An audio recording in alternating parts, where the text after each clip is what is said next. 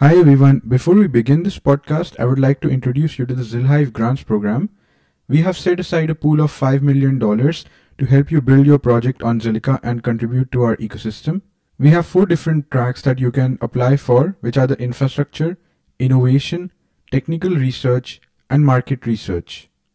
These tracks cater to everyone from developers to industry professionals. Till date, we have funded over 80 projects from more than 22 different countries, and some have continued to scale to become core partners in our ecosystem. If you wish to apply for a grant but you do not have a project idea in mind yet, we have a mission board on the website where you can choose from a list of ready to go project ideas to work on. You can receive up to $15,000 in grant funding depending on the project and track you apply for. On top of that, you will also be able to get technical advice from the Zilliqa team as you work on the project. More details about the grant program can found in the link below. Let's start the podcast now.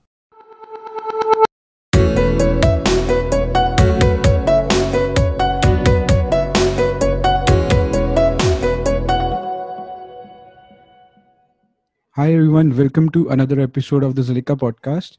Today I have Muneeb with me. Muneeb is the co-founder of Blockstack.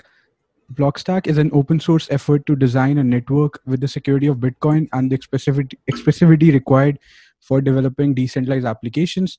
Today, we are going to talk to him more about his journey building Blockstack and what exciting things they have in store in the near future. So, hi Manib, how are you doing? I'm good. Thanks for having me. So, can you start off by talking about your blog backstory? I used to watch Blockstack videos when I was getting into crypto, in 2016, 17, I guess, when you used to organize these conferences in which Naval, Balaji, all these people used to come. So yeah, I have been following your story for some time as well, but still would love to hear more. I guess you have a research background and then you became an entrepreneur. So how did that come about? Yeah, so I think I'm a computer scientist at heart. I've been doing research in distributed systems for around 15 years now. Most recently, I was at Princeton where I was finishing my PhD, where the project really started. Right, so the project got its roots in the computer science department at Princeton. Most of the early team members, the scientists, they are from there, along with some of the professors as well, who are co-authors on the technical papers. And the origination of the project is more around trying to design a more secure next generation internet architecture. But the journey led us to blockchains and Bitcoin. And over time, so I guess I started looking into blockchains like around 2013. Bitcoin was like $90 then when the first Bitcoin that I bought. Feels like a long time ago now. And I think in many ways, the heart of the issues that we were working on, they are even more relevant right now. Whereas I think the fundamental thing is that Bitcoin uh, is meant to be a store of value. Like it's meant to be a protocol that is very stable, very secure, doesn't change a lot. But at the same time, people want to build apps and smart contracts as well, right? And famously, Vitalik kind of like tried doing that on Bitcoin and then went off and started Ethereum. And even if you look at Ethereum or ETH 2.0 or all these new projects that are coming, they're effectively still trying to solve the same problem. They're basically saying, how can we build apps and smart contracts in a scalable way on blockchains? And I think the approach that we're taking is a little bit different. I think we're more in the Bitcoin camp. We think that the security of Bitcoin or even the capital that is locked up on Bitcoin, they're extremely valuable.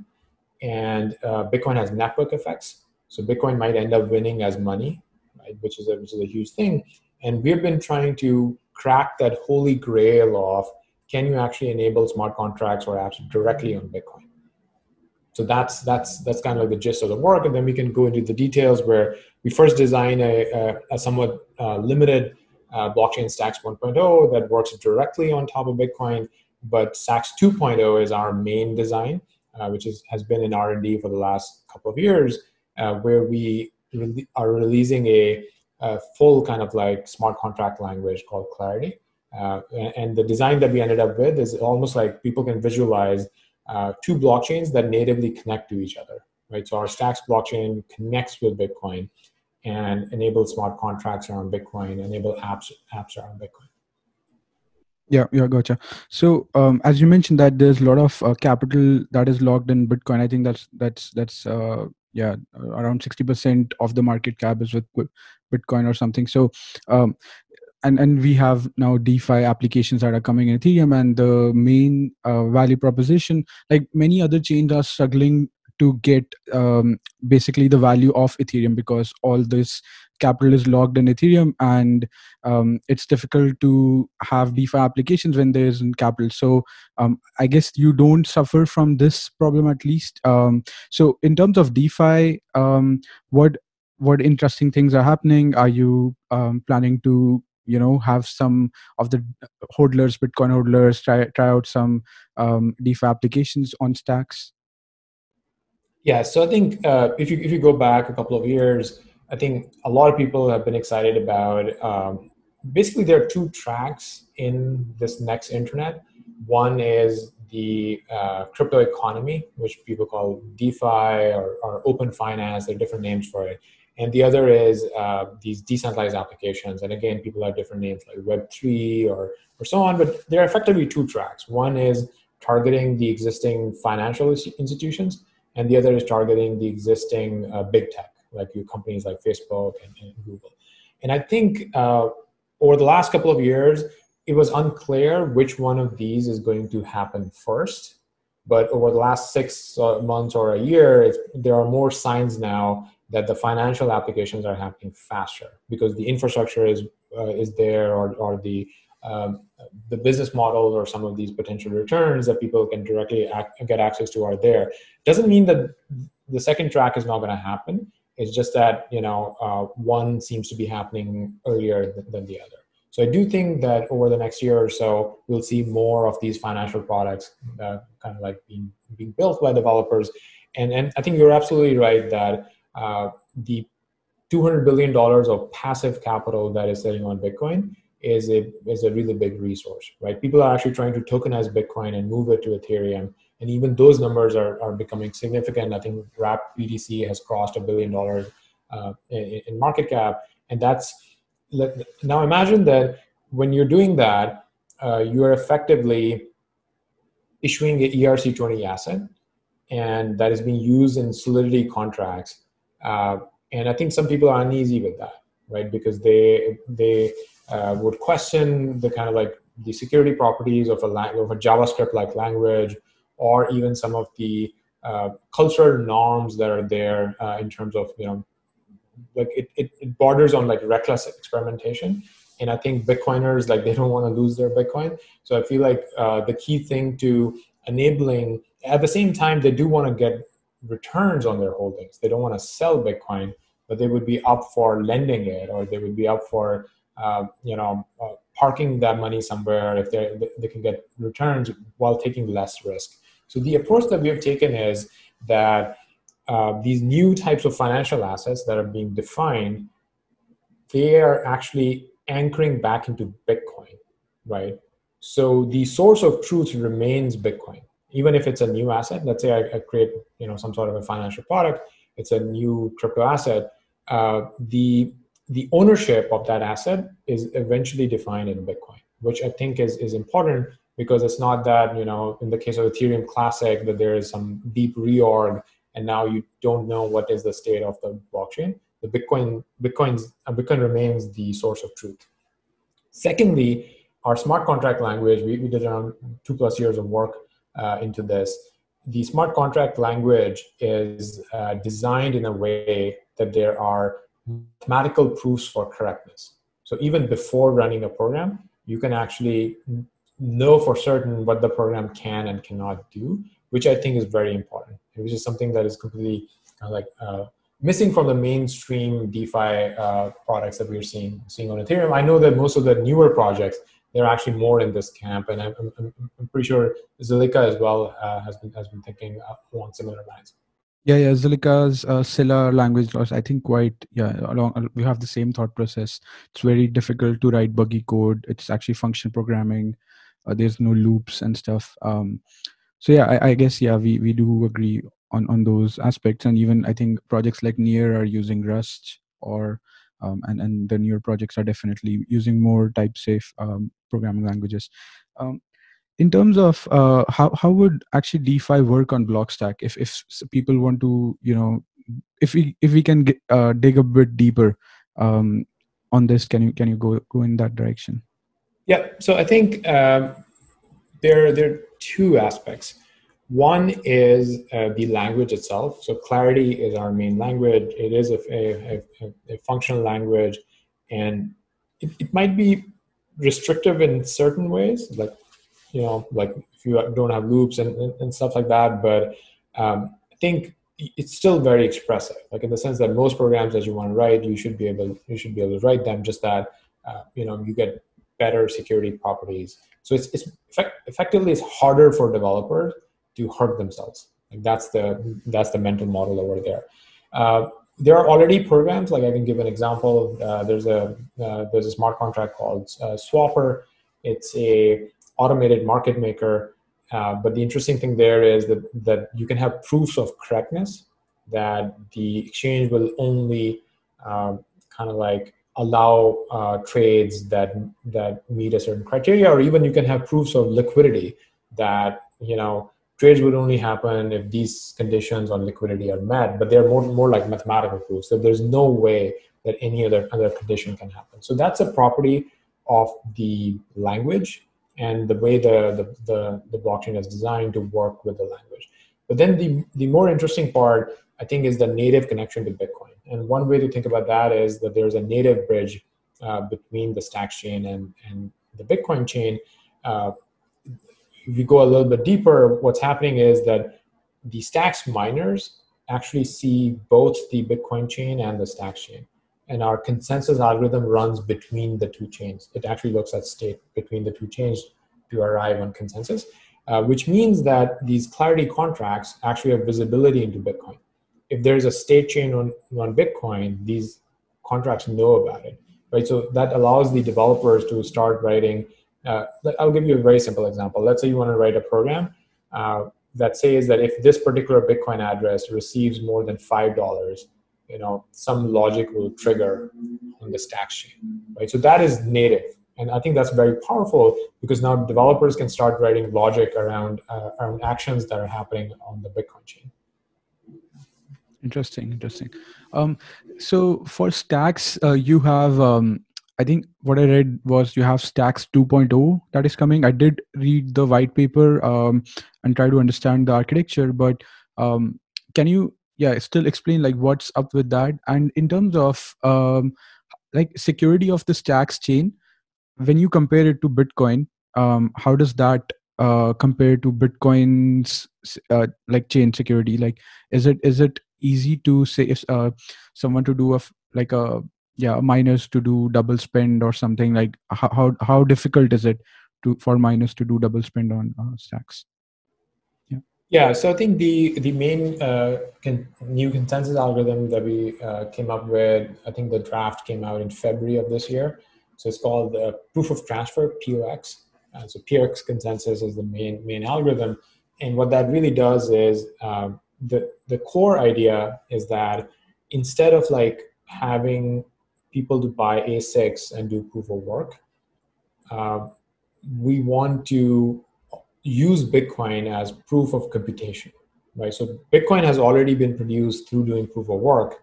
Can you just use the Bitcoin that is produced as proof of computation and effectively let miners express their cost of mining in Bitcoin, right? So Bitcoin miners are expressing their cost in electricity or the hardware that they bought, and that's their cost. And they would mine if it's profitable for them to mine. And on our proof of transfer, they're expressing the cost in Bitcoin. They're bidding in Bitcoin, and there is a verifiable random function that can select you as a miner. So you would mine only if it's profitable for you to mine, and because the value of the block, because the block has transaction fees, it has Clarity contract fees, it has the newly minted STX. If the value of the block is actually more than what you're spending in Bitcoin, right? But that actually has a very interesting model, because what it says is that these new blockchains can actually share in the security of Bitcoin instead of starting their own proof of work separate networks. And I was able to connect all of this back to Satoshi Nakamoto, who had a similar vision, right? So there are quotes of Satoshi on different forums where he's talking about having these use cases. He was actually very excited about these use cases, like decentralized DNS or other types of networks, but he wanted these separate blockchains to actually share in the compute power of Bitcoin, right? So that I think this actually goes pretty deep in the crypto industry, because one of the reasons I think there is so much of a tribal culture is that let's take Bitcoin versus Ethereum, right? At some level, if Ethereum is gaining traction, Bitcoiners would feel that they're losing out on some value, right? And if that was not the case, if Ethereum was becoming stronger, Bitcoin was also becoming stronger because they had some sort of a shared resource or shared value set. I actually think that that would change the behavior of people as well. So I think this is effectively what we are doing. We're not only just bringing smart contracts to Bitcoin, we're actually trying to solve a fundamental issue where you cannot have all sorts of applications on Bitcoin. The Bitcoin chain cannot take it, neither from a scalability point of view nor from a smart contract logic point of view. But we do want to share with the Bitcoin community that if the Stacks chain actually grows, that's good for Bitcoin, right? Because there's more demand for Bitcoin for mining, right?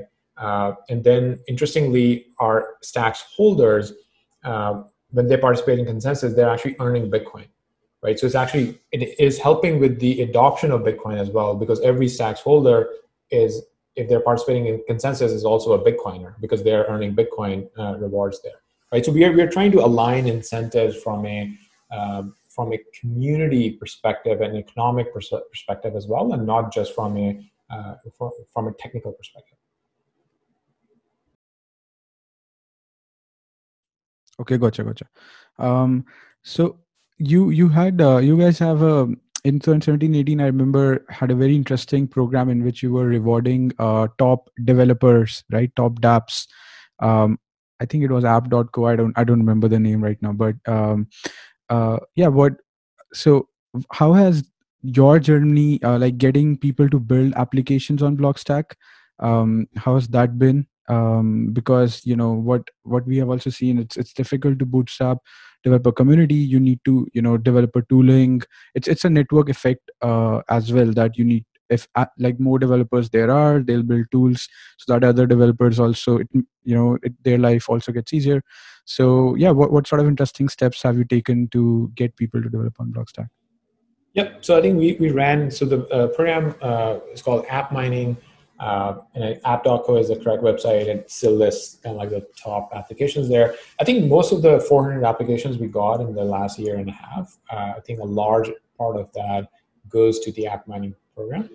We saw a lot of interest from developers. They were participating in it, and over time we started noticing that as the program was growing, because the key thing we were trying to do is we given it's a decentralized system, and given we were trying to operate at a much bigger scale, we wanted to automate it as much as possible, right? Instead of like imagine like Y Combinator, where there are 7-8 partners, they review every application and they kind of like accept or reject things. We wanted to automate that. We were effectively saying that if there are a bunch of like different types of reviewers, for example, there were reviewers who were giving scores on UX of apps, or you're trying to pick any other metric and you're trying to like automate the scoring of that.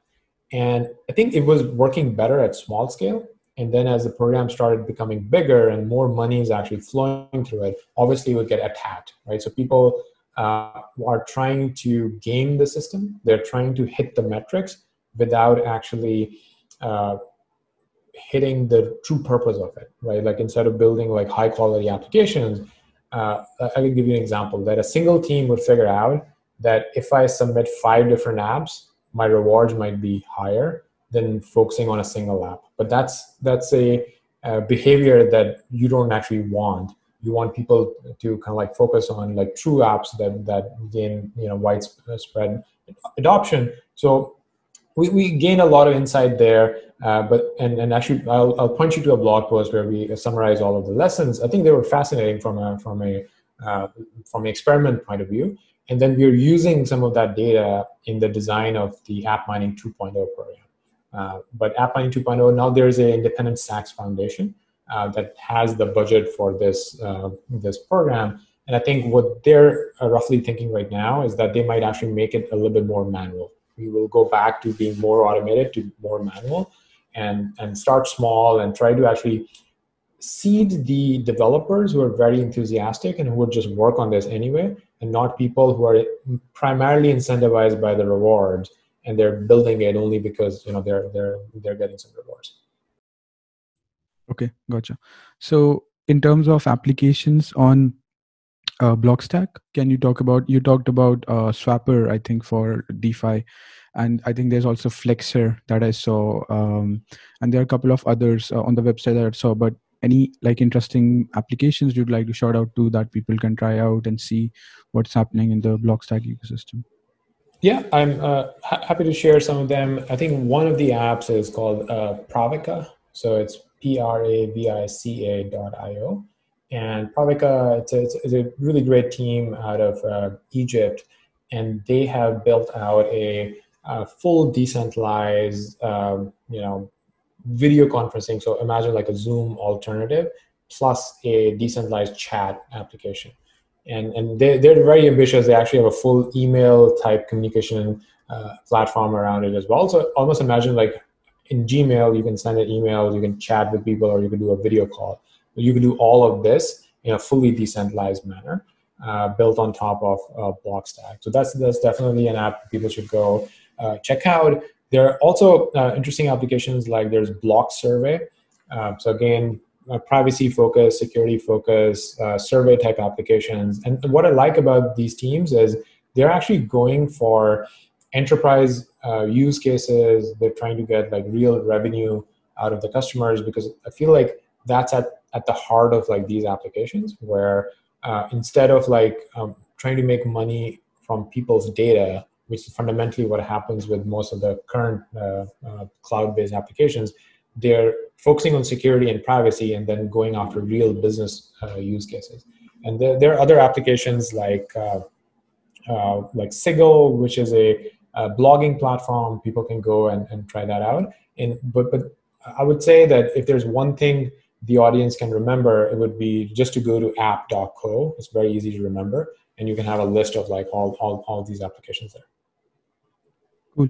So you have your in the Blockstack, like there's 4 things in your stack, right? You have Bitcoin, then you have stacks, then you have the storage and the authentication layer, and then you have the final applications, I guess. So can you talk about the storage and I think Gaia and a couple of others? So these applications that you mentioned, I suppose they will be using those like the full stack for authentication and storage and stuff.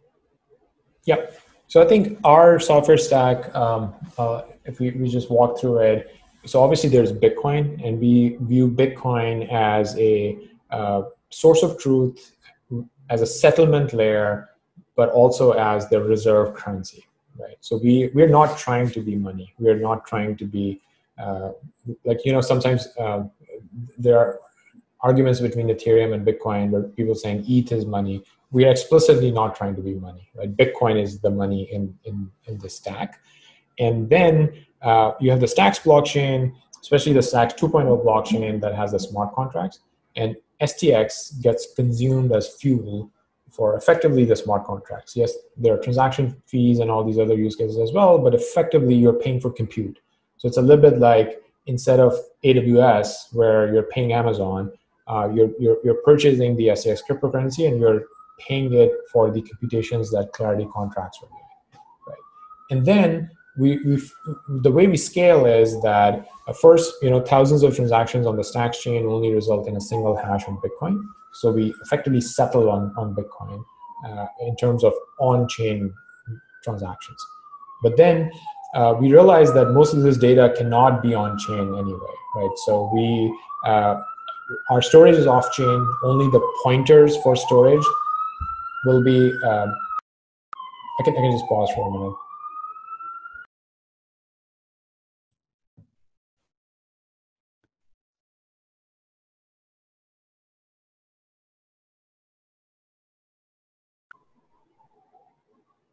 Yeah. So I think the Stacks blockchain layer is people should think of that as the smart contracts layer, really, on Bitcoin. And we deal with scalability where thousands of transactions on Stacks would result in a single hash on Bitcoin. And Stacks is the STX, the cryptocurrency, is the fuel for these smart contracts. So instead of developers kind of like paying Amazon, they're buying this cryptocurrency and they're paying for the computations that these Clarity contracts are doing. But we fully realize that you cannot do everything on chain, and storage is off chain, right? So only pointers for storage are on the Stacks blockchain. And the way we think about storage is Gaia, that you mentioned, is a wide area file system. So it's like an encrypted wide area file system. You can mount any underlying storage, and I think this is something that we will be focusing more on. Right now, we basically have drivers for Google Drive or Dropbox or these types of storage providers, but these underlying storage providers could also be things like Filecoin or Skynet and these other networks, because Gaia is effectively just a wide area encrypted file system, right? So users are supposed to kind of like pay for the storage, right? And the apps are writing data with the users. So in some ways, at a high level, the storage model is a little bit like the desktops world, where the apps were running locally and they were writing data on users' hard drives, and then users were responsible for backing up that data. What we have done is that those logical hard drives are actually cloud-based, but users are supposed to pay for the storage, right? So you can back up your data on multiple logical cloud-based drives, but they're fully encrypted and they're fully under the control of the user. That's the vision. Okay. You also have a naming service as well, right? So can you talk about that as well? Yeah, so I think the way to think about this is whichever protocol or platform ends up winning, there are certain key features that they will end up developing, right? Like, for example, naming service is kind of like you need a way to easily discover apps and people on the network. And for the internet, we got the DNS type of a system. Even if you look at current blockchains, like Ethereum end up implementing ENS, there's Handshake, and there are all these other protocols. So I think I almost think of this as these protocols would start having feature parity, or at least the top ones, with some key fundamental differences. And I think there is actually space for multiple protocols in this ecosystem. Like, we're still in the early innings, and for us, we felt the need for a naming system as well, and we call it BNS. And over there, our approach is a little bit different in the sense that we let developers start kind of like new namespaces. Namespaces are like your TLDs, right? So if someone wants to start a .com or a .net or .org, developers can start it, but they get to program the capabilities of that TLD. That what should be the price of the name, how frequently would they expire, is this a TLD where anyone can register, or is it limited to certain parties? So the developers get to kind of like pick what they want to do, and it's all about kind of like giving developers the power to do these things. So on the Stacks 2.0 chain, the naming system would effectively be another Clarity smart contract. So it's a smart contract that's running, and developers can interact with it. Okay, gotcha. So you did talk about you see these protocols coexisting. So in terms of current, how do you look at the different L1s right now? So in terms of how they'll survive, and maybe in the future, how would people use these L1s? Do you feel that there will be, say, 10, 20 L1s that will survive. Maybe they have some different special use cases, or some people find, or it would be that, okay, some people find that these L1s are more valuable for them. And yeah, how do you look at that? Yeah, so I think crypto industry changes very rapidly. So these models evolve, but I can give you like what my latest thinking is. I think maybe there's room for like 5 to 10 successful chains out there for multiple reasons, right? One is pure scalability, in the sense that we are noticing this on Ethereum right now, where Ethereum gas fees are skyrocketing, and some apps are actually transferring out to other chains, right? Either they're transferring out to existing blockchains, like an example would be, I think the Kin token was on Ethereum and moved to Algorand or something like that, or things are moving to the Binance chain. Similar, or there are apps that got really famous and they ended up building their own blockchains, like the CryptoKitties team ended up building Flow. And one other interesting kind of like trend to watch out for is this concept of bridges. So a lot of these projects are actually building these bridges now. So Stacks has a native bridge with Bitcoin, which is very interesting. And it's kind of like hard to build a bridge to Bitcoin. But if people are building bridges to Stacks, they also have a native bridge to Bitcoin, right? And it's entirely possible that some sort of a cluster emerges where there are certain blockchains that either specialize in certain use cases, right, or they specialize in certain developer tools and have communities of developers around them. So I think one way to model this is, database industries would appear to be a very saturated market. Yet every couple of years, a new type of database comes in and then captures a large market share, because it's just like such a large opportunity that there is space for these new types of databases to come in and actually have developer traction. So if you look at these chains, you would notice that their smart contracts tend to be like in different dialects, or their tooling for developers would look different, and engineers have their own preferences, right?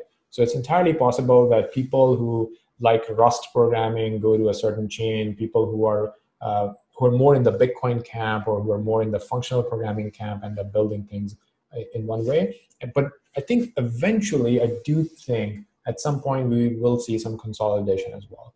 And I think that's actually a big part of our thesis, where even if today it appears that more apps are being built on Ethereum, if I was taking the bet that what would end up being future money, like Bitcoin has a 1000x better chance than Ethereum being bad, right? So if you want to build anything with money, I would rather bring smart contracts to Bitcoin rather than hoping that Ethereum would start getting the status of money in the future, right? So, and people can make their bets in different ways, and that's kind of like the beauty of this ecosystem where so much experimentation is happening.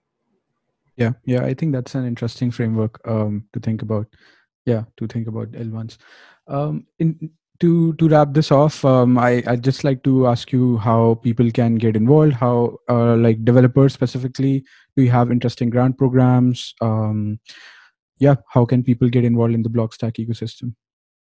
Yeah, so I think first thing I would like to call out is Stacks 2.0 is our master design. It's actually the main thing that we've been working on. In some ways, like because we released Stacks 1.0, which was like more limited, people don't fully realize that 2.0 is the main thing, right? Like that's the real blockchain that's coming online, and that we've been doing all of the R&D work on, the Clarity language, the consensus algorithm. Mining actually starts for the first time with the release of 2.0. And so that's effectively the biggest launch from the project in our history. So I would definitely watch out for that. It's in roughly 2 months or so. And then we obviously have a bunch of grants for our testnet. So our testnet is live, mining. We have this concept of stacking, where people can lock up their STX to earn Bitcoin rewards. So that is live on the testnet. And then the biggest thing is Clarity smart contracts, right? So we've taken a lot of care in designing this new programming language. We ended up collaborating with Algorand as well on the language.